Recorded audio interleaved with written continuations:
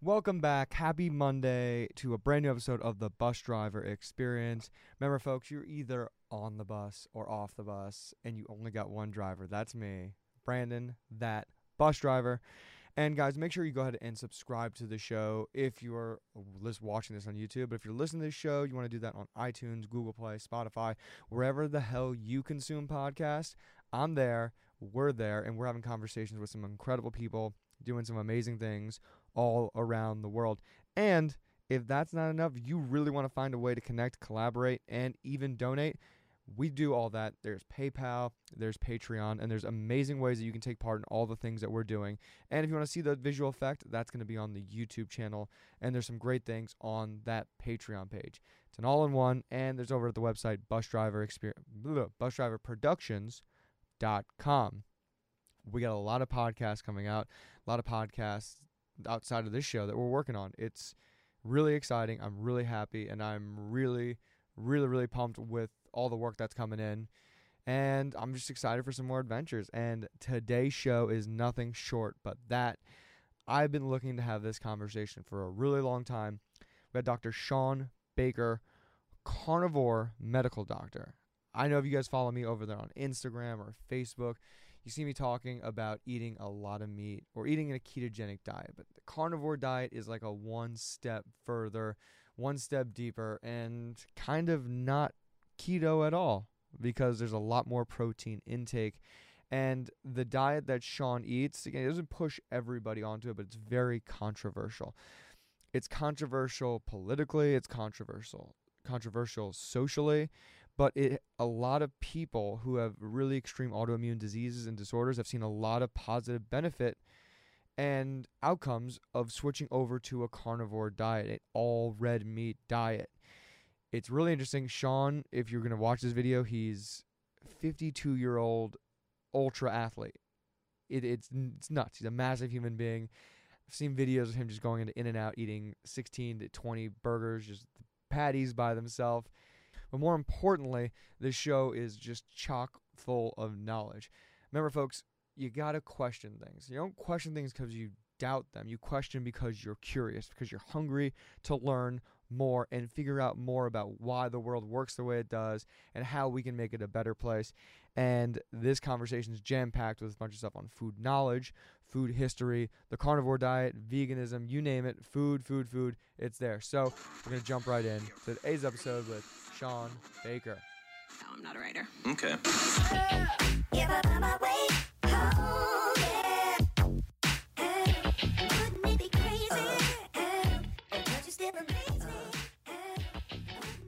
Shawn, sorry for the delay, but no, we finally set this all up, and thank you so much for coming out here today. How are you doing today? No, I'm doing great. Thanks for coming out, Brandon. Appreciate it. Well, I know you're a busy guy. I know this is like your third show already today. Yeah, it's been a fun day already, so good stuff. You're a busy guy, though. I mean, people are interested in the carnivore diet. I mean, that's really how I heard about you from Travis Statham in New York, and yeah, I mean, it's really fascinating how this not even a new idea has really kicked in, and people have really jumped on board to what or why people could just want to eat not just red meat, but mostly animal-based products. And the first thing I wanted to ask you, because this is something you really talk about and really hammer home first, and where I want to start the show is like, what is a diet? How would you define a diet? And what do people know as a diet? Yeah, so the way I consider a carnivore diet is basically an animal-based diet where we focus on animal-based nutrition, and then we either completely eliminate or significantly limit plants in an effort to improve our health. And so this is in direct contrast to what we've been doing for the last 10,000 years, where plants have dominated the diet, and the results have been pretty intriguing. It's interesting when people look back and see where, or why we eat the things we do and eat the way we do. And, there was a big jump for us as humans from that boom in like 8,000 years ago to say, hey, we don't have to worry about food anymore. And I mean, doing that kind of gave us civilization. It gave us the freedom and availability in our lives to make science, politics, religion, culture. It had its benefits. And is it at a time where it's like just weighed out now? Is it something that we need to push on towards, or is it something that is a choice for humans that we have all the freedom to make? Well, I mean, absolutely. I mean, we basically ran out of our food supply. I mean, that's what really happened. That's why agriculture was born. I mean, we lived in a time if we consider human beings have been on the planet about 3 million years, starting out as, arguably Homo habilis and then progressing through Homo erectus and then eventually Homo sapiens. We lived in a world where we had millions and billions of huge megafaunal animals, and that was our primary source of food. As we became more prolific as a species, we ended up basically eating our food supply, and then when that dwindled and we lost the great megafauna about 25, around beginning about 50,000 years ago, and then kind of culminating around 20,000 years ago, we had to look for alternative sources of food, and so that's what we did. And so we adopted agriculture out of necessity. And as a result of that, humans as a species became smaller, about 6 inches smaller. Our brain shrunk about 200 cc's. Our dentition became poor. Our bone structure was weaker. Our muscle attachments were weaker. And sure, we were able to support larger numbers of population, by exploiting, grains and other agricultural products. But the ultimate result was just a degradation of the overall health of the population. Despite the fact that civilization has flourished and we've been able to do wonderful technological things, we are still, on average, less healthy than we used to be. Interesting. And for real quick, I know you could define what megafauna is. I know woolly mammoth would be one, but even for me, what was some other animals? Yeah, so most people will define a megafauna typically as an animal that I think is in excess of 100 pounds or 100 kilos. I'm not sure. I can't remember the cutoff on that. But if we look at the beginning of the Pleistocene, which started about 125,000 years ago, and they've done some pretty good research. Felisa Smith out of the University of New Mexico has done this research, and they estimate the average size of a mammal, 125,000 years ago, it was about 500 kilograms. That was the average size. If we take all the animals and kind of line them up and then take their average weight, it would be about 500 kilograms. And we compare that to today, the average size of an animal is about 7 kilograms. And so we've gone literally 2 orders of magnitude smaller in the amount of animal material we've had available to us. Isn't that ratio comparable just to having more people and just less resources and everything kind of shrinking Well, down? yeah, I mean, humans preferentially sought out bigger animals just because they were a better source of nutrition. You think about it, if your technology was basically a spear and you had to get food and, you could try to gather 15 million raspberries, or you could hunt some small, very quickly moving antelope, or you had a slow moving animal that has lots of calories that doesn't run away. I mean, the choice was pretty obvious, and humans clearly did that. It's very clearly seen that humans are very proficient at killing things like elephants. When Africans hunt them, 1 or 2 guys can kill an elephant with ease. And so Homo erectus discovered this about 1.5 million years ago, and they did that just continuously and basically until they ran out. Yeah, and even like the mammoths, how much bigger were they? A lot of people don't have an idea because they don't exist today, but how much bigger they were than even an African elephant? Yeah, I mean they would dwarf an African elephant. I mean they were even much bigger than that. So you would think, and humans usually clustered in tribes of about or groups of about 10 to 20 people, and they would take down an elephant or mammoth might weigh 18,000 pounds. And they could eat for 3 or 4 months, 5 months, and they'd have to make 1 kill, and that was it. And the mammoths were everywhere, so it was very plausible that that's all they had to do. Mm-hmm. And that's even interesting to today. You're talking about if we were to farm, say 15 million raspberries, but even like if you were to buy a whole cow or a whole pig, you're still probably getting more beneficial nutrients out of like a whole entire animal than you would be getting out of even plant-based food. Right. I mean, if you think about it, everything that you as an animal needs to function, all the nutrition you need is also found in another animal. I mean, you think about all the nutrition, all the nutrients. There are, only a few things that human beings need that are absolutely essential to our survival that we have to eat. We have to get essential amino acids, essential fats, vitamins and minerals. All of them, every single one of them is contained within an animal. And they're also, not only are they contained in there, they're contained in the ideal ratios. If you think about it, what does it take to build human tissue or animal tissue? It's just more animal tissue. That's the ideal sort of nutritional scheme. So when you go on a plant-based diet, it becomes more challenging. It's very sort of more difficult to sort of cobble together the nutrition you need to make it work plants have a lot of what's called anti-nutrients. They have a lot of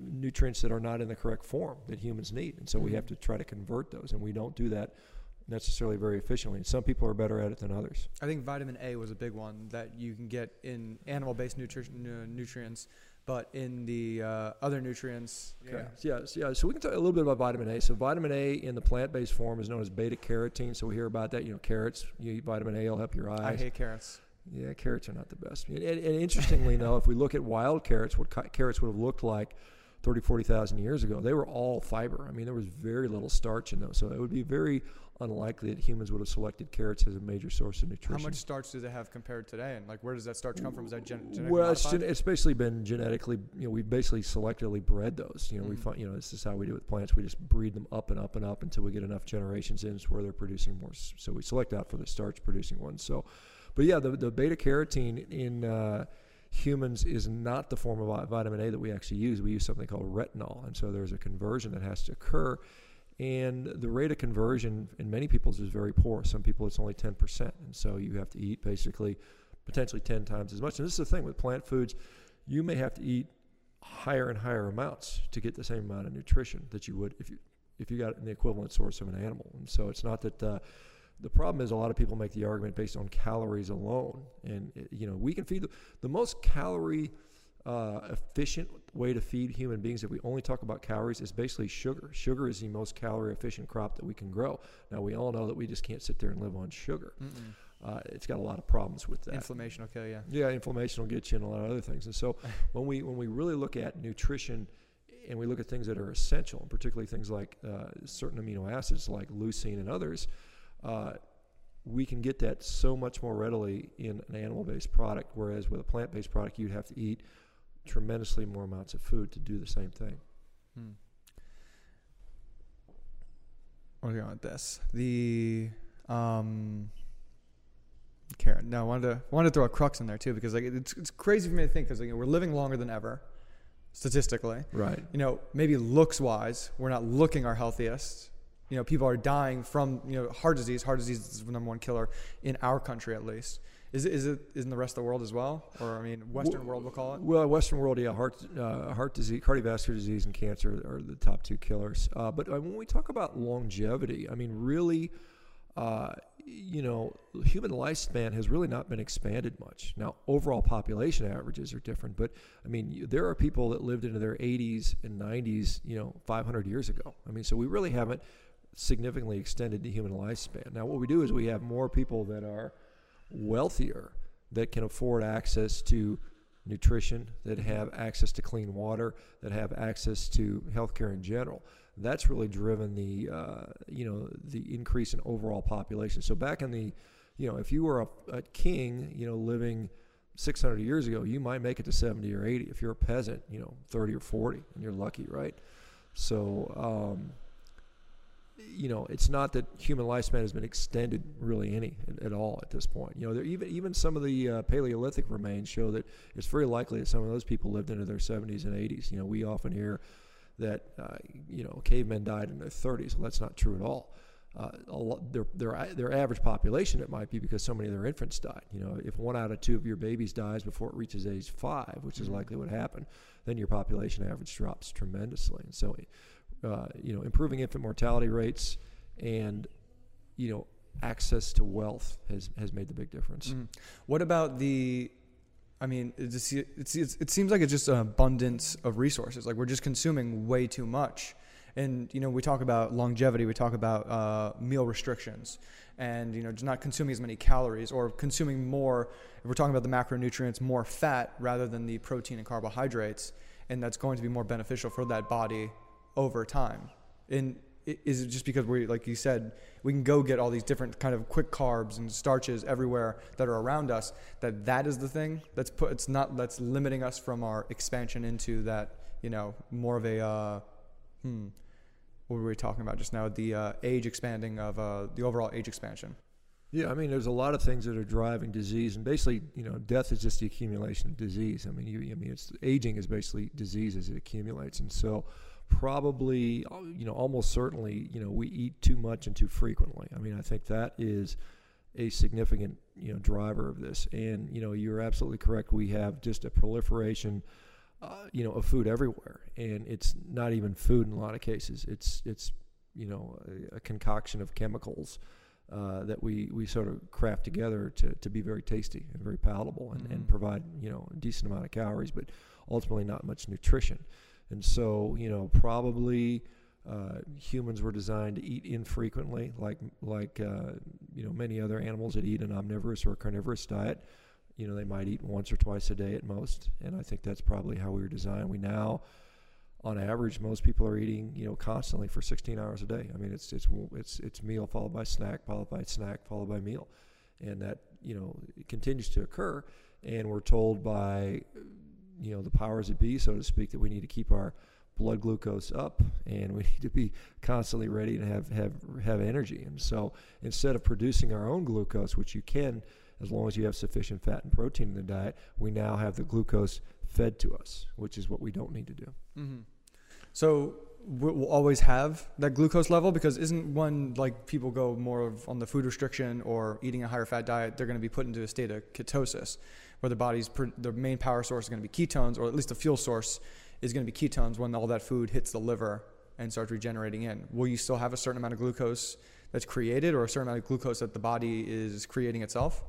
Yeah, so there's something called gluconeogenesis, where the body will make typically amino acids and sometimes the glycerol portion of a fat molecule into glucose. And so we can make plenty of blood glucose. In fact, gluconeogenesis is something that's a demand-driven process. And so it's interesting. If you exercise and you don't eat, your glucose level will go up because your body needs more glucose at that time, and therefore your body makes it. So we have a robust capacity to make glucose. Glucose is still a very important part of our human physiology. We need to have some of it for our brain. We need to have some of it for red blood cells and certain other cells in the body, like the renal medulla and some of the testicular cells. So we need to have glucose. Our body very, very well regulates how to make it, but you don't need to eat carbohydrates to get that. And yes, as you restrict carbohydrates in your diet, you will produce more ketones, you will produce arguably more free fatty acids. But there's always a combination of those things going on that we use. We just kind of shift the relative proportions that we use. But glucose is not an issue. If you don't ingest carbohydrates, you'll still have the appropriate level of blood glucose you need to run things. I didn't even know that, because I figured it was just once you rid of it, you got rid of it. No, your blood glucose will be still very, very significant. Well, yeah, that's one of the blood tests. I mean, I advise people, because they ask you what's keto, what's carnivore. Like, listen, before you are going to switch up your body's primarily fuel source, or what you've been putting in your body, go to your doctor, get your yearly physical, and get your blood markers checked, from the resting glucose, blood glucose, your cholesterol levels, your lipid levels, HDL, LDL, because I think people, when they hear about this stuff, they get really interested and fascinating with it, but they don't know how or why, what this could potentially do to their bodies. Well, I mean, I think if we want to continue to talk about glucose, I mean, I think some of the more compelling information is coming out for people that have access to something called a continuous glucose monitor, which will show you what your glucose is throughout the day for 24 hours a day, and that's probably more compelling. Is that like on a switch, or like something you? Well, it's a thing that's attached to your skin. It has a little sensor that goes just below the skin, and it can constantly monitor what your blood glucose is, and so that is giving us some really neat information with regard to what diet does to glucose. And so you have to have a doctor's prescription to get one of those, so that's one of the downfalls of that. But that really is going to tell you what's going on with your glucose dynamics. And some of these one-off blood tests, unfortunately, one of the problems I have with blood tests in general, particularly you go in and get your blood drawn, is that it only reflects what's going on at that particular second in time. And so we have to realize that a lot of these blood values fluctuate quite a bit throughout the day. Things like vitamin D, for instance. If you get your vitamin D drawn early in the morning, it'll be 30% lower than you do it if you have it in the afternoon in a lot of cases. And so we can't get too attached to these particular numbers. We have to put them in the context of the big picture. And so there's other things that I think are more valuable to measure ultimately. Okay. Well, let's get back to the animal-based nutrition and carnivore diet, because I'm always interested, because you're a massive athlete, and I've seen some of your videos of you competing and working out and training, and I know a lot of people will say like, hey, how can you just only eat meat? Or maybe you do. Are you eating other animal-based products? If I were to characterize my diet today, it's about, I'd say 97% red meat. I probably have fish in there, once a month or something like that. I'll have a few eggs every once in a while, a little bit of dairy. But yeah, I mean, it's pretty fair to say I pretty much just red meat for the most part. And why do you add the eggs or the milk or the fish in there? Just because I feel like it sometimes. This isn't some sort of religion for me. I just eat because I enjoy it, and sometimes those things are appealing to me, and sometimes they're not. I honestly feel the best when I'm strictly on red meat, to be honest. I mean, sometimes I'll eat those other things just because, I'm cooking for somebody else or they're available or something like that. Yeah, I mean, when I won the world championships in indoor rowing this year, for the 2 months prior to that, I was just very particular to make sure I ate nothing but red meat. I didn't have an egg, didn't have anything. I didn't have any fish, any dairy. None of that, just to prove the point that I could still, win a world championships on a purely red meat based diet. So. How far is that rowing thing? So that was a 500 meter race. It was a kind of a it takes about a minute 20, minute 15, something like that. And so I ended up winning my division by about 6 seconds. So I beat everybody by a mile, and then I beat a number of I beat a number of. I beat a number of Olympic athletes in their 20s that were competing, and I'm in my 50s, and so I came close to winning the entire thing. Would have beaten the guy that won it was a 6'10" Olympian from the Ukraine, I believe. I think he's Ukrainian. And, sounds like a massive individual. Big guy, yeah, just like the basketball guys. Big people going. Guy was giving me a concussion before, probably. Right, I played out there. Exactly, yeah, exactly. Oh man, awesome. So what is it like a post-workout meal, or like what's a meal look like on the carb? Is it literally just getting 16-ounce ribeye steak, or you put a pound of that? Are you putting 2 pounds of that down? Yeah. So for me, I'm 6'5", 250. I eat about 4 pounds of meat a day, and it's usually over 2 meals, 95% of the time. So I'll get up, have a couple steaks for breakfast, maybe 2 pounds for breakfast, and then another 2 pounds for an early dinner, and that's my day almost every day, with rare exception. And, it may seem very monotonous and boring, but at the same time, I really, and I look forward to every meal. When I think about it, I'm literally salivating, thinking it's going to be good because I like it every time. And so, and it's I don't have to think about it. I don't have to worry about it. I don't have to stress and, plan about, meals and when I eat them. I just eat when I'm hungry. And it's just a very intuitive, simple way of eating it. It's kind of like just any other wild animal would do. I mean, animals don't have menus. They're not sitting there with macro calculators. They're not, fretting about what they eat. They just go and eat. And when do they eat? They eat when they're hungry. And hopefully they can, if they're a carnivore, they can catch and kill an animal. If they're an herbivore, they just eat grass till they're full, and then they stop. And it works very well. They don't get diseases. And so I think that's how humans are animals just like any other species, and we should be able to eat a diet where we don't have to stress about it, and we don't have to plan and worry. And I think this is the simplicity of that. And I think the evidence strongly points to the fact that humans are something called facultative carnivores. And so there's obligate carnivores like cats, where they must eat meat or they die. Where humans, the facultative carnivore term means that humans thrive on a meat-based diet. They can still survive, on plants, but they really do well, as facultative carnivores. Yeah, I think that's interesting when people try to project their, vegetarian or vegan diets onto their cats, and their cats start dying, or they just get very ill and very sick. And then what we're going into right there, we're talking about the I'll put a marker right there. I love how you said so nonchalantly about just eating, 2 pounds of meat, just 4 pounds of meat in a day, because, the meal prepping thing just seems like so much on top. And when you actually weigh it out numbers wise, because I tried to be a carnivore for a while, usually trying to eat primarily a ketogenic diet, it actually seemed like cheaper. I was spending less money and, like you said, less time on going to get my food, cooking my food, preparing my food, and like you said, spending less time in my budget, in my pocket, because you think about it, people are really, really eating vegan or vegetarian costs a lot of money. Yeah, I think to do a nutritionally complete or as close as you possibly get with a vegan diet is going to be very expensive for many people, particularly with regard to supplements. A meat-based diet can be extremely cheap. particularly if you don't have to emphasize organic or grass finished type products, and you honestly you don't need to do that. I mean, for some people, and there are reasons to support that, and I certainly agree with supporting regenerative agriculture. But yeah, it can be very cheap. I mean, some people do this diet on ground beef, and I mean, they literally spend $3 a day, which is, by U.S. standards, that's extremely economical from a diet standpoint. And really, we have a poverty, some poverty issues and some health issues, particularly in the impoverished populations, and they could literally solve that problem with cheap ground beef. I mean, you could literally,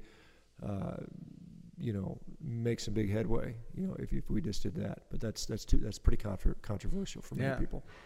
I mean, especially with how much we're importing now from Brazil itself. I mean, most of the beef is coming from outside the country. Well, it's going to be cheaper too. Well, I mean, the Brazilian beef, that's not completely accurate. Brazil, it represents about 0.5% of our imports. Really?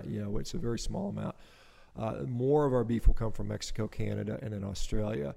But the lion's share of our beef comes from the U.S. itself. I mean, we domestically produce and consume most of our beef. And one of the things that, unfortunately, there used to be something called a country of origin labeling law that was repealed in 2016, where we had to label where the beef came from. So now they are allowed to sort of mix meat from all over the world in one package and say, it's product of the USA, which is not quite accurate.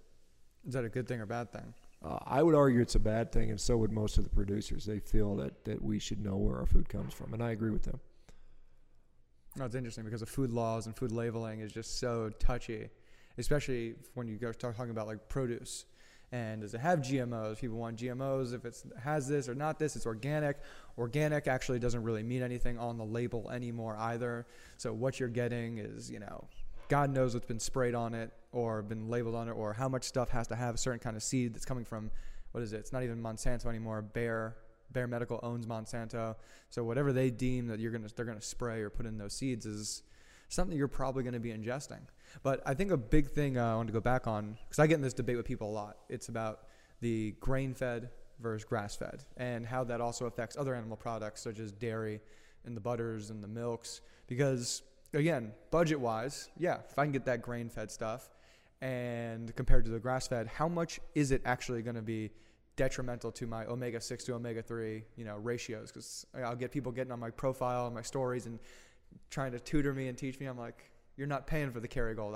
I can't afford Kerrygold right now. Let me get the regular Land O'Lakes. I'll be happy. Yeah, so it's kind of interesting because there are people that have done personal studies on that. One gal I know in particular named Sylvia Tawar, and she actually did that study. She did a month of purely grass-finished beef and a month of grain-finished beef, and her omega-6 to omega-3 ratios were almost the same. There's very little difference in that. In fact, while grass-finished beef has some elements in it that are considered better, conjugated linoleic acid, zinc content, vitamin E content, and some others that people would say, well, that's a little more nutritious. At the end of the day, both of them are extremely healthy products relative to just about anything else you can buy in a supermarket. And so if your budget dictates that you can only afford grain finished, then I would say certainly go with that option, because it's going to be something you can actually, I don't care how nutritious something is. If you can't afford to eat it, its nutritional value is zero to you. Mm-hmm. So you've got to be able to make this realistic. And so, and in all honesty, the majority of people that have done this carnivore diet the longest, the people that have done it 10, 15, 20 years, they just eat grain-finished animals. I mean, and they're doing wonderfully. I mean, they're extremely healthy. I think that there are some people out there that will feel better with a grass-finished product. There are those people. There are some people who feel better including organ meats in their diet. There's a big kind of push to eat nose to tail, and I get that. But I don't think it's absolutely required for everyone to do that. And I think you have to kind of figure it out for yourself. I mean, when we think about it, if we look at a cow, a cow's carcass is about 500 pounds after it's been dressed, actually deboned. And we look at that, and then we look at what a liver weighs. A liver from a cow is about 10 pounds. And so we've got 10 pounds versus 500 pounds. Where do you think most people would have gotten their nutrition from? There's people out there advocating eating liver every day. I'm like, that's just not realistic based on the animal. I mean, animals aren't, they're not 50% liver by volume. They're 1 to 2, 3% at most. Mm-hmm. Yeah, what was that, like 2% right there? We're talking about 10% of the 500-pound animal? Right, yeah, so it's about 2%, 2 to 3%, something like that, yeah. Unreal. Yeah, I mean, that's a huge, big debacle. And no, I'm glad, because you think about it, like, I think if you've mentioned this before, I've listened to you say this, just whatever that cow's been eating, it's something, whether it's been grass or grain, and you're going to be taking on those nutrients that the animal is taking on right there. Not going to be a negative that's going to be coming in back into your system. Well, I mean, we look what animals do for us. I mean, if I were to, try and graze on plants, or, if I were to, humans can eat grass. I mean, we can get some nutrition from it. The problem is it's high in silicates and it's extremely upsetting to our stomach. And so we'll have a lot of gastrointestinal stress with that. But if we were to sit there and compare, like a lot of people like to use gorillas as a comparison, or chimpanzees, look how big gorillas are. Well, gorillas literally spend 85% of their waking hours physically chewing. That's all they do all day long, is they chew constantly to be able to get enough nutrition. And so cows and other ruminant animals and other herbivores basically do all the chewing for us. They concentrate all those nutrients in one beautifully, perfectly nutritionally balanced package called meat that we can now access and eat, and we don't have to chew anymore. If we look at the anthropologic data, early humans early humans would spend about 4% of their time chewing, whereas a chimpanzee spending 65% of its time chewing, and a gorilla 85% of its time chewing. So if we look at what was the difference there, it's because humans had access to a very nutrient-dense, nutritious, high calorically valuable source of nutrition, which is basically, animal meat, and particularly fatty animal meat. Mm-hmm. I wanted to go over some pros and cons of the carnivore diet, because I know I've seen a lot of pros. I've been trying to research and see what the cons were. I know pros are, and I wanted to ask you why the carnivore diet has such an interesting effect on people with autoimmune diseases in a positive way, because they've either have a hard time eating certain diets, or just anything just not working with them at all, but eating, that steak once or twice a day, and they're just feeling better. And some people, I think I've seen photos of people, some things either been eating steak for 20 years only. And some of these women, they're 46, but they look 19 or 22. It's just remarkable. Yeah. So, at this point, obviously, until we can get robust clinical trials done on this, we have to look at the plausible mechanisms. With regard to autoimmune disease, there's some good, interesting research coming out of Boston from a fellow by the name of Alessio Fasano, and he's done a lot of research showing that likely autoimmune diseases are a consequence of something called leaky gut syndrome. So leaky gut syndrome refers to the fact that our digestive tract is lined with cells, and those cells are held kind of side by side, and things aren't allowed to get past them very easily. And so when you're exposed to certain things in the diet, it can disrupt those junctions, and so the cells then open up, and then all sorts of things get in that aren't supposed to get in, and that causes an immune response, which we see as affected as autoimmunity. And so I think that's probably the main possible plausible mechanism is why so many people are seeing relief for autoimmune disease. And we know that there is data out there showing that a meat-based diet tends to restore the gut permeability to where it's supposed to be normally, and certain foods disrupt that. And some of the things that are particularly problematic at interrupting that are things like seed oils. So that's what we see, like the canola oil and the soybean oil and the corn oil and the safflower. It's on everything. It's in everything. It's in all all the salads in the restaurants. It's in everything, and they cook in it in the restaurants. It's in all the processed foods. It's in all the, just about everywhere. So, and we didn't even used to have that in the human diet until about 120 years ago, when we started figuring out what to do with cottonseed oil, which before it was just an industrial lubricant. We had no use for it. And then a German scientist figured out how to hydrogenate or partially hydrogenate it, and then it became a substitute for lard. And then Crisco was invented, and then Procter & Gamble lobbied the American Heart Association in the 1920s. They gave them $1 million to say, let's promote our Crisco. And so it's been in the American diet ever since then, or the world diet, really, at this point. And so now, if we look at like food consumption in the United States, soybean oil calorically provides as many calories for people today as beef does. So people are eating just as much soybean oil as beef, which is crazy. So we see that thing. We also see things like certain grains can disrupt the gastrointestinal barrier. It's things like certain nightshade vegetables. Dairy can have an effect on that. Medications can do it. Sweeteners can do it. So there's all kinds of things in the diet that tend to disrupt this gut. And when you go on a carnivore diet, a meat-based diet, you don't ingest those things anymore. And so the gut has a chance to heal up, and then we see inflammatory markers improve, and then we see the autoimmune symptoms get better afterwards. So there's really been like no real negative repercussion on this in terms of the leaky gut syndrome, that the meat's not actually is doing the exact opposite, or is just not causing any inflammation. I think it's causing that leaky the cells to open up. The meat is not causing that. And so when you take away something that's causing problems, if I were to tell you, I could say, well, if you keep hitting your head with a hammer and you get a headache and you're like, I'm taking aspirin all the time, I would say, well, why don't you just stop hitting your head with the hammer? That might be a better solution. And so what we do it the opposite way. We just keep taking the aspirin. And so if you get rid of the offending, items, whether it's food or other environmental problems, then people get healthy. And as far as negative effects from the diet, I mean, there are some transitory things when people transition. Some people will struggle with energy. Some people will have digestive issues initially. Some people will have sort of this weird, some people's sleep will be interrupted. Some people will have some rashes and joint pain. Those are all likely due to possibly things like oxalates that were previously in the diet are now not in the diet, and now are leaving the tissues and kind of going into serum and stuff like that. But for the most part, I have not seen really any, in looking at now tens of thousands of people that have done this diet, I've not seen any people with significant health problems, leaving. Now, some people leave because they're like, I just wanted to eat something else because I was bored. I wanted more variety. But most people, interesting, there's a lot of people that will, this is the opposite you see with veganism, because people go on a vegan diet, they'll get sick, and then they never, ever want to do veganism again. They're like, this ruined me. I'll never do it again. But there are people on a carnivore diet that'll do a carnivore diet for, 3 or 4 months. They'll feel really good, and then they'll kind of backslide, and they'll go back to their regular diet. And then 6 months later, they're like, I'm going to go back to carnivore. Or they might say, I'm going to stay 90% carnivore because it's more compatible with my lifestyle. And I think we see that people, once they realize how nutritious and how good animal nutrition makes them feel, they always want to keep that in their diet, which I think is very, very telling. And I know there's one more pro, is just what does it do for like people's looks? Like how do somebody's got, like you're 50 years old and you're a super athlete. You're still an ultra athlete competing, knocking out guys in their 20s and Olympians as well.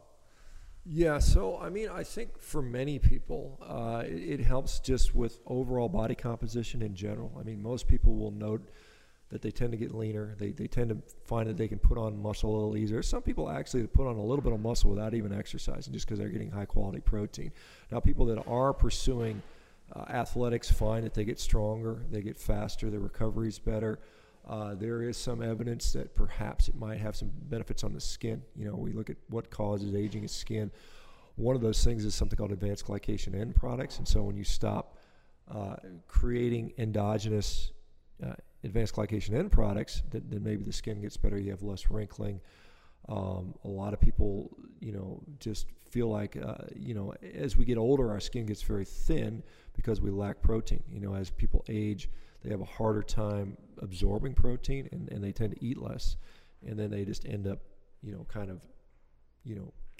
basically auto-cannibalizing themselves. They just start drawing from their own tissues. And we see that a lot of times with vegans. It happens earlier because they start to age, in many cases, prematurely. They'll age 10 years in a period of 3 years in a lot of cases. And so I think carnivore diet probably either delays that, or in some cases actually reverses that. We've seen people where they, like I used to have a lot of gray hair on the side of my head, and right now it's pretty much brown. There's a few dustings of gray, but a lot of people will say their gray hair goes away. That probably has to do with oxidative stress. We know that oxidative stress is one of the things that causes gray hair. There's some other things that certain mineral deficiencies can also do that, which are probably mitigated with the carnivore diet. Eat more blueberries, just all those antioxidants you're missing. Well, that's the interesting thing, and this is some of the misconceptions about things like polyphenols and antioxidants.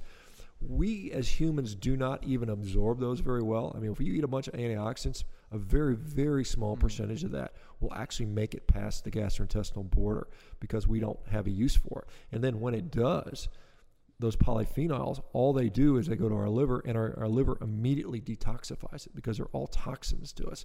And what they do is they upregulate our detoxification pathways. And so what happens is like drinking alcohol. you get a tolerance to that. And so what the argument is, okay, so now you have these liver enzymes that are upregulated to deal with toxins. And so now if you're out in the pollution, you'll be exposed to pollution, but your detoxification systems are upregulated. So now you can kind of more effectively detoxify these other compounds. And so that's probably the realistic benefit of these compounds that we think are so great for us. But they also have negative effects. Polyphenols, for instance, they impede our ability to absorb things like amino acids. And so polyphenols are not at all an essential requirement. Amino acids are. And so polyphenols block our ability to absorb something that we absolutely need. And so it's like, well, what's better? Upregulating our endogenous detoxification systems or blocking essential nutrients? Mm-hmm. And are there other ways to upregulate our endogenous defenses? And yes, there are. Things like exercise. So if you just exercise, you get the same benefit. You get the same benefits as you would eating these polyphenols, but you don't get any of the negative side effects. Interesting. It seems like we need to be inhibiting certain stresses for our body. Something like what exercise does, prepares our body. We put it through a certain stress in order to make it stronger internally and externally. And it seems like, at least from what you're saying, is like sometimes eating these foods, it puts our stress levels up, like in the detoxifying, for example, the blueberries or the polyphenols. But our stress levels are up, but it's not the things that it's restricting more than it's actually benefiting with simply doing something simple as exercise. Right. I mean, so with exercise, there's not really any collateral damage unless you get hurt or you run, play basketball like me. Well, you get an elbow in the face, then that's a different thing. But I mean, generally just moving our body, and getting our heart rate up and sweating in general is going to be beneficial. And they upregulate these sort of systems. You can eat plants and get that, but at the same time, the plants are going to also cause problems because some of these foods, while they may upregulate things, they compete the absorption of nutrients.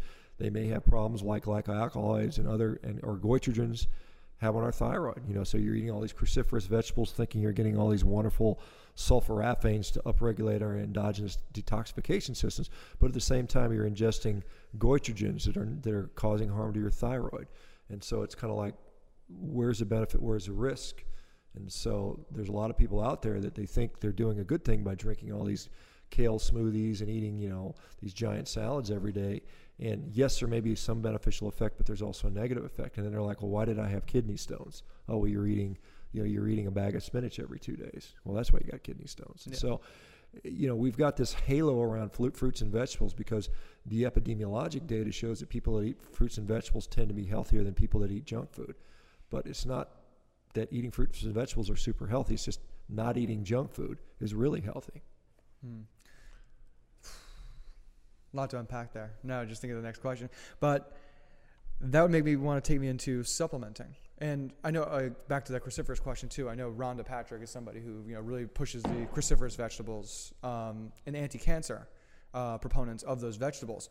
And I know that's one of the things that people have against the carnivore diet, or in the World Health Organization, which is eating red meat or bacon, is that it's going to have more cancer-causing agents than it's going to have positive. And that's, I think, has to do with the amount of enhancing the amount of amino acids or proteins that are in the system, and that's going to have a negative repercussion on it. And is that something the World Health Organization actually means, or is that's something else pushing some other agenda? Yeah, so I mean, there's a lot of ways to tackle that topic. And so if we just look at, in 2015, the IARC, which is the International Association of Research on Cancer, met in Lyon, France, and they came to the conclusion that red meat is a type or class 1 carcinogen for processed meats and a class 2 carcinogen for red meat. And what they based that on epidemiology. And so they had these studies where they would look at giant populations, and they say that people that ate red meat were at a 17% increased risk for developing colon cancer, colorectal cancer. And so when we look at population studies, 17% is really kind of meaningless because you have to get, that number has to be at least 100% before it even meets something called the Bradford-Hill criteria before you can start to attribute causation.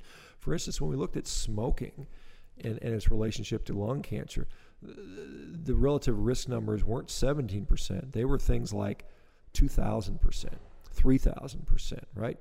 And so when we look at, what is causing colorectal cancer, what are the other things? We can look at things like obesity. visceral fat, hyperinsulinemia, chronic inflammation, inflammatory bowel disease. Those things dramatically increase your risk for colorectal cancer. Inflammatory bowel disease increases your risk for colorectal cancer by something like 3,000%. Obesity increases your risk for colorectal cancer like 300%. Hyperinsulinemia, 300%. Visceral body fat, 600%. And so you compare those things to 17%, which is clinically meaningless, quite honestly.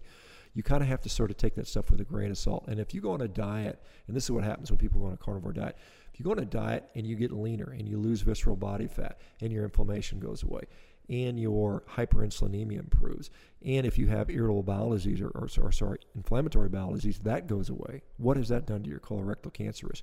It's tremendously brought it down by hundreds of percent, thousands of percent in some cases. And you compare that to maybe increasing it by 17%, that's not particularly compelling. The IRC panel, there was a guy named Professor David Clearfield who was on that panel, and it wasn't a unanimous decision. There was a whole bunch of people who said, no, we disagree with this statement. It wasn't like they all said 100% we agree on this. He basically said they threw out a whole bunch of studies that didn't agree with their conclusion. They just ignored them. They said, we're not even going to look at those things because we disagree with that. The panel was composed up of a significant percentage of people that were either vegan, vegetarian, or Seventh-day Adventist, which is, the Seventh-day Adventist church is basically a vegetarian church, who has a very sort of philosophical belief that meat is bad for you. Meat is going to cause people to be sinful. It's going to make them lusty. This is why, William Harvey Kellogg back in the early part of the 1900s was taking people off red meat, and he's doing genital mutilations on females. Oh yeah, he was doing all the crazy stuff, right? Brutal. Because red meat was bad, and this is this religious stuff. And remember that red meat was demonized since the beginning of the American Dietetics Association, which was established in 1917 by someone named Lena Cooper, who was a member of the Seventh-day Adventist Church. And so, but back to the Rhonda Patrick stuff. And so she's talking about the same thing. Broccoli increases fruits, vegetables. Brussels sprouts have sulforaphane. Sulforaphane, given to cells, can have an anti-cancer effect. It can raise these endogenous defense mechanisms. That's true. But at the same time, we have to realize that these foods aren't eaten in isolation. We don't just eat sulforaphane. We eat the whole broccoli. And the whole broccoli has a whole bunch of other compounds in, some of which are particularly deleterious to some other people.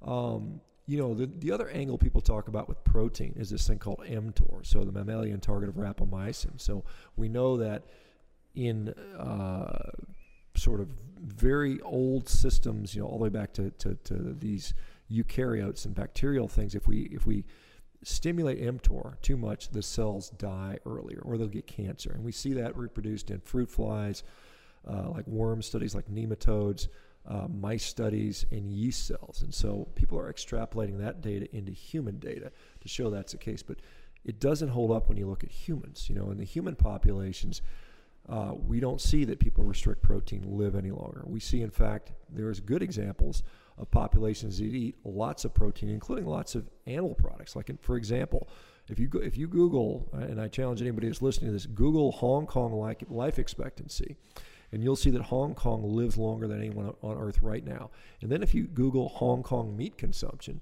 you'll also see that Hong Kong eats more meat than anybody else on the planet right now. They eat approximately 1 to 1.5 pounds per day per person, and they live longer than anyone else on the planet. And this is 7 million people. This is not some blue zone of 20,000 people. Where do they get the meat on that little island? Well, they import it. Okay. They import a lot of it and stuff, and most of it's pork, by the way. But they eat a lot of seafood. They're like the third largest consumer of beef in the world, and they're per capita. Hong Kong's way up there. So they're eating lots of meat. But the thing about mTOR is, and it's the same mistake we make about anything. We'll talk about insulin. Too much insulin is bad. Therefore, we should keep our insulin as low as possible. That's not true. We need some insulin. We need mTOR. What do we need mTOR for? We need it for muscle. We have to have mTOR stimulation to stimulate muscle growth. There is good data that shows that preserving lean muscle mass and maintaining your muscle mass as you age protects you from death. It certainly protects you from disability and dysfunction. As you get skinnier and sarcopenic and you lose your muscle, then you become frail, you become dependent, you fall down, you break your hip, and then you die. And so maintaining that muscle mass requires a certain level of mTOR stimulation. And also, mTOR is not stimulated in a blanket-like fashion. You can do certain things like eat animal protein, eat enough leucine, and then resistance train, and you'll stimulate the muscle mTOR, but you may not stimulate the liver mTOR or the mTOR that might lead to premature growth or death. And so it's more nuanced than we're told to believe. So people make a discovery, they say, aha, mTOR leads to aging, therefore we should minimize mTOR in all cases at all times. And again, the body is more complicated than that. And so what we end up is having people promoting people turning into walking skeletons. We're going to restrict your calories. We're going to restrict your protein. We want you to get as skinny as possible so that you might eke out an extra 3 years of existence, which hasn't been demonstrated in humans and likely will end up you just resulting in frailty and a poor quality of life. Yeah, I don't think even when people want to lose weight, it's not really restricting calories. It's about getting better quality calories in your system, especially if you're exercising after that fact. I know some people don't lose weight right away because they'll drop to maybe 1,000 calories. Like, I'm just trying to lose weight. But there's nothing beneficial going back into that system to be recycled back in. Right. I mean, obesity is really a problem of malnutrition. It's not a deprivation of calories, but it's a deprivation of quality nutrition. And so we have a lot of people that eat a lot of calories, but they don't take any actual nutrients beyond the calories. And calories are still a nutrient. We need calories, but we need amino acids, we need essential fatty acids, minerals, and vitamins, as I alluded to earlier. And so we have to sort of get beyond it's all about calories, because certainly calories are important, but we have to realize that we need good nutrition to function optimally. And the best place to get that nutrition is in an animal source product. It's very clear from looking at the quality studies on animal versus plant-based nutrition, and then looking at our own physiology. I mean, it's not even a contest. And so you have these morbidly obese people that they starve themselves, and they just become less obese but equally as sick versions of themselves. And so they have to provide themselves the essential nutrients while they're losing weight. I mean, it's a double-edged sword. I mean, I've learned that as I'm getting old, but when I exercise now, I have to be able to put even like just mobility and movement and functionality and putting your body in all these different positions. So, now I realize if I did all that kind of training when I was playing, would never sprain my ankle or broke my ankle just by leaning it over to the sides I'm doing under the table right now, or doing just some simple calf raises, strengthening those tendons and ligaments up and down the leg that attach to the Achilles. And those things would be a thing in the past. And now if I do go to any sporting event, I haven't got a serious injury, in years. Yeah, I mean, it's as an orthopedic surgeon, one thing I was sort of saddened by, but also, it made me curious, is we see an incredibly dramatic increase in the number of pediatric orthopedic injuries, like ACL injuries. All athletes they dread a torn ACL because it can be career-ending. And we're seeing it in younger and younger kids. And the thought was, well, kids are participating in more sports and they're specializing and they do this year-round stuff. But that's really not the issue. I think that kids are probably less active on whole today than they are 50 years ago when I grew up, or 20 years ago, 30 years ago. So I was out playing every day, and now kids, they go down and they play their Xbox or whatever. It's a struggle to get a kid to go to 45-minute soccer practice. Right. So you've got kids that aren't as active, and they're still tearing their ACLs like crazy. And so I think it's really comes down to our nutrition, as we see greater and greater reliance on these processed foods, these low quality nutrients, these lack of animal-based nutrition. We see higher and higher rates of tissue problems, and I think it's a direct correlation. We know in animal studies that there's something called the burst point for tendons, and if we feed an animal a certain amount of grains and oils, their tendons will burst, and that's known in the animal literature. And the same thing basically happens in humans. So we have humans that are we're basically feeding humans the same food we use to fatten up cows and pigs. I mean, this is what we feed humans as our base diet right now, and it's having negative consequences, not only to our metabolic health and also to our tissue health, which is just a consequence of that. And so, yeah, I mean, absolutely. If you are on a high quality, high animal-based nutrition diet, I think you're going to be more robust. You're going to be less likely to tear things. And when you do injure yourself, you're going to heal a lot more quickly. You think about it. If I were to take a knife and cut you across the arm right now, and if I didn't go to jail and all that stuff. But I mean, if I were to do that, and I would say, what do you need to heal that, right? What do you need to heal that cut? Well, you're going to say, well, what do I need to heal that cut? Well, it's made out of amino acids. It's made out of fats. It's made out of vitamins and minerals. It's not made out of cellulose. It's not made out of polyphenols. Yeah.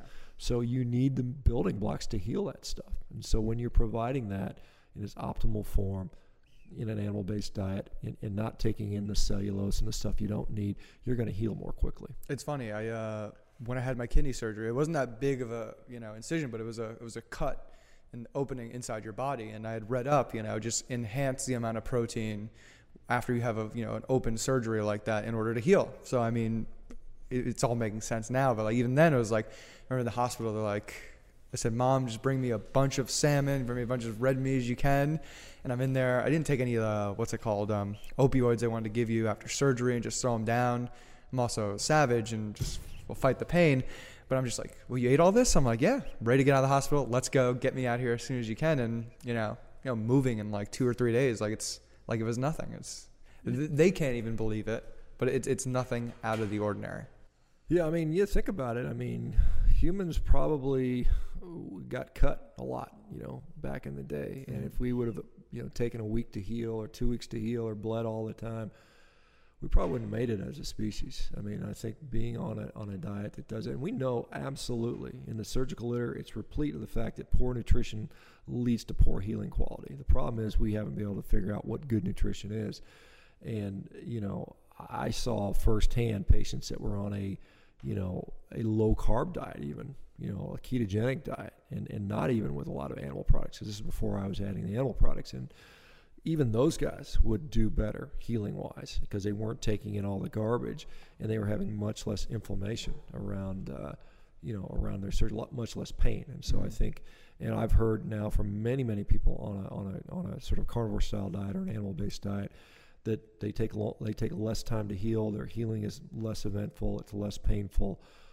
So I think it's a tremendous tool. I think honestly, I think if somebody has surgery, the first thing you should do is go eat a steak. I mean, that is in my view what we need to be doing.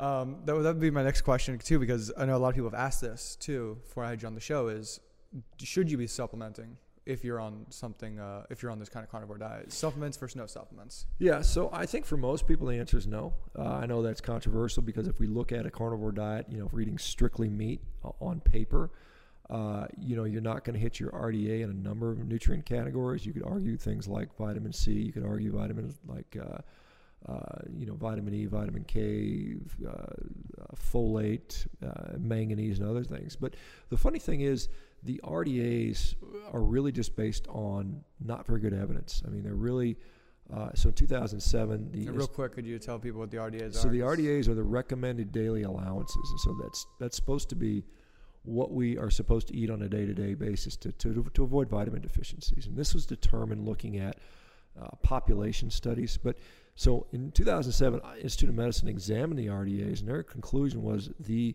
recommendations are based on the lowest possible level of scientific evidence, which is just expert opinion. So it's basically some guys saying, yeah, I think that's what we're supposed to eat. So it's kind of some guy pulled out of his butt. Or, collectively people have done that. And that's what we base all of our nutrition on, these RDAs. And so the fact that they're based on such poor evidence is that still on the pyramid thing right there? Well, it contributes to the formulation of the pyramid. Like a 2,000 calorie diet. Yeah, I mean, if you pull up a pack of whatever food and you look on the back, it'll say nutrition facts, and it'll say percentage of RDA, and that sort of stuff. But again, those things are based on observations in populations that are eating largely a grain-based diet. And so when we look at a typical American diet, which is 60, 70% plant-based, much of it grain-based, it's filled with things like fiber, oxalates, phytic acid, and other anti-nutrients that prevent the absorption of things like zinc, things like calcium, things like iron, things like magnesium. And so the fact that you have to eat so much more to make up for that shows that the RDAs are not equally applicable to everybody. So if I'm not eating all these grains, if I'm not eating all this phytic acid, if I'm not eating all these oxalates, then guess what? The bioavailability for me for all those nutrients that I am eating goes way, way up. And so for most people, they don't need to supplement. Now, there are people that are exceptions that probably do. I mean, there are people that have had like gastric bypass surgeries where they had part of their digestive tract removed and they can't absorb certain nutrients very well. And so they have to supplement. There are some people that are so nutritionally devoid of nutrition. They've had such bad nutrition for so long times that they may benefit from a supplement. And a supplement can come from the form of things like an organ meat, like liver, for instance, is incredibly nutrient rich. It's got lots of vitamin A, vitamin C, and several other nutrients in there. There are ways you can do a carnivore diet on animal products to 100% cover your RDAs, if you wanted to, and that would include eating organ meats, some seafood, maybe a little bit of dairy, and that's doable. But as a blanket recommendation, most people don't need to supplement, or certainly don't need to do it long term. At least that's been my experience. Some people find it perhaps like I take salt. I'll put some salt on my food, and sometimes before I exercise, if I work out, I might throw a teaspoon of salt in a glass of water and drink, and then chase it with a couple of glasses of water just for performance reasons. But are there carnivores who will say like, hey, you can't have any salt like that, or it's just got to be or some people literally try and say that strict where it's... There are a few people that do that, and I think for some people it makes sense. I don't think it's extrapolatable to the entire population. I think we have to be, again, at the end of the day, to not make this a religion or a dogma, we have to be open-minded to say this is a way you can do it. It works fine for many people. Some people find more benefit doing it this way. Anybody that tells you there's only one way to do something is maybe for that person only, but it doesn't apply to everybody else. And like I said, I'm not lobbying for the whole world to go carnivore. I'm not lobbying for 7 billion people to all eat, a meat-based diet, which some people try to straw man this argument. Well, you can't feed the whole world on 10 billion people on a carnivore diet. No one is trying to. All we're demonstrating is this is a viable way for many people to eat. This is a very effective way to eat for many people that are having health issues, and it works pretty well. One of my last topics I'm going to take you on is, because I saw you post a few things about this, and it was really interesting because I'm really interested in this fact on food psychology and diet psychology, about why we eat the things we do. We talk about the kind of the beginning of the episode, but you see this huge campaign these days that meat is, we talk about the World Health Organization, I don't know if it's the World Health Organization or somebody else, saying that red meat's a carcinogen. And a lot of these documentaries that are coming out, that the amount of methane that's coming off cows, whether they're burping or farting, whatever, and the runoff is leading towards, the world is going to end, and there's so much toxins and pollutants that's coming off from these pig farms, especially in North Carolina. I can't see, every few weeks I'll see a report about that, especially if there's a hurricane or a flood going through there. What is there something to be scared of? Is there a negative repercussion of eating all this red meat? Or is, again, what I like to think is like it's capitalism. There's people with money, there's people with interest, and you can't let people lean in favor of your interest. You have to go make those interests for yourself. Is it as simple as that? Or is there something that, the runoff of these animals, as well as, the methane gas, is negatively affecting our planet? Yeah, so this is obviously a very big topic, and there's a lot of stuff that goes into this. And so let's just first say, yes, there are people out there that stand to make a lot of money for you and I to cut back on our meat consumption. That's absolutely clear. And they have an agenda.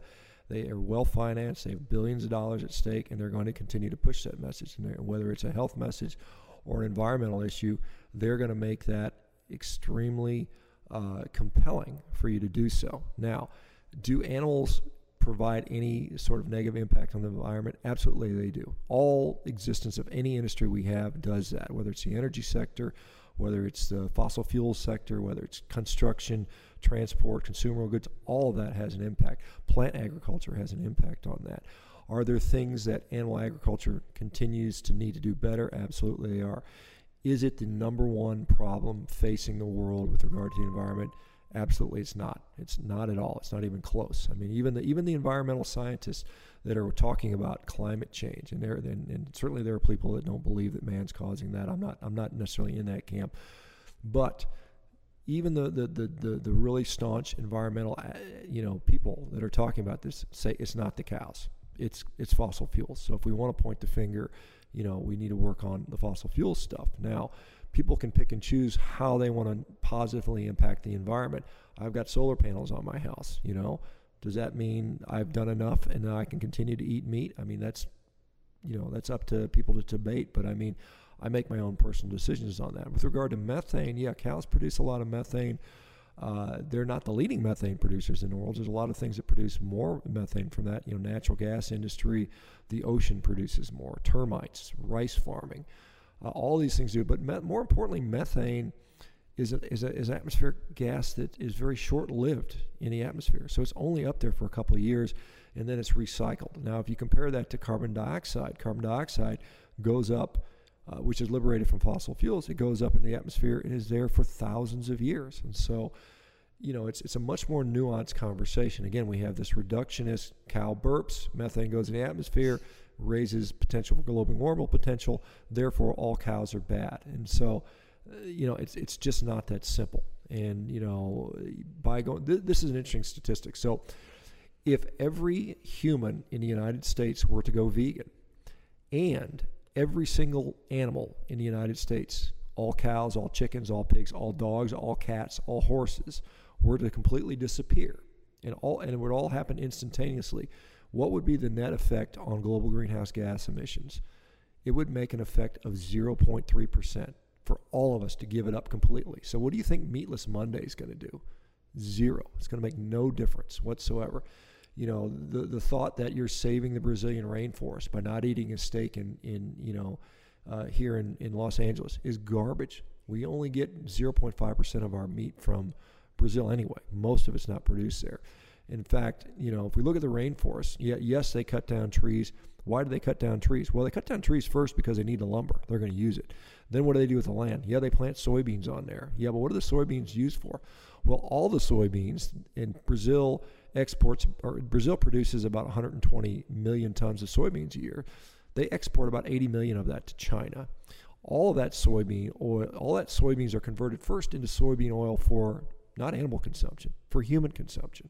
So we first make it for humans, and then what we do with the leftover scraps that humans can't eat, the waste products, the soy meal, the stems, and the stuff like that, then we feed it to the cows because they'll eat anything. They'll eat grass and bushes, and so it's not that the food is produced exclusively for the cows to eat. They just eat it because otherwise, where would it go? It would go in a landfill. And what would happen if it sat in a landfill? Bacteria would act upon it, and guess what would be generated? Methane. So it's these arguments are not so black and white. Now, does Brazil need to continue to be cutting down rainforests? Probably not. Is that a problem that the United States can solve or that I can solve by going vegan? No, it's not. Brazil has to solve that problem themselves. And so these sort of plant-based people that are arguing for these sort of radical reductions in human quality nutrition and causing people to become sicker is not based on real actionable changes that are going to make a difference in the world. Yeah, you really touched on an interesting part of that, where how much of those plant-based crops are actually already subsidized by the government. That we're actually farming in our own country. What is that? Corn documentary where the government pays a certain amount. These two brothers went out there. We're going to buy a plot of land, and we're going to see how much we can actually make by doing a few harvests of corn a year. And well, they already get a set rate. They get a certain amount paid by the government already. The corn is not even edible to eat. It's going to be used to be broken down to ethanol, literally, just like you said with the soybeans and how it's done in other countries. So, yeah, just a lot to chew on, a lot to float on right there. But I first of all want to thank you for letting us come into your home and shoot the show. I was real honored to talk with you, and you got me to get one more push to go back into carnivore. At least to get one of those 90-95% ranges. So again, thank you so much for letting us in. And if you got any place in particular, you could send some people. I'm going to add stuff in the show notes of where they can get some great reading material. I know Travis did give me a bunch of stuff back then and recently.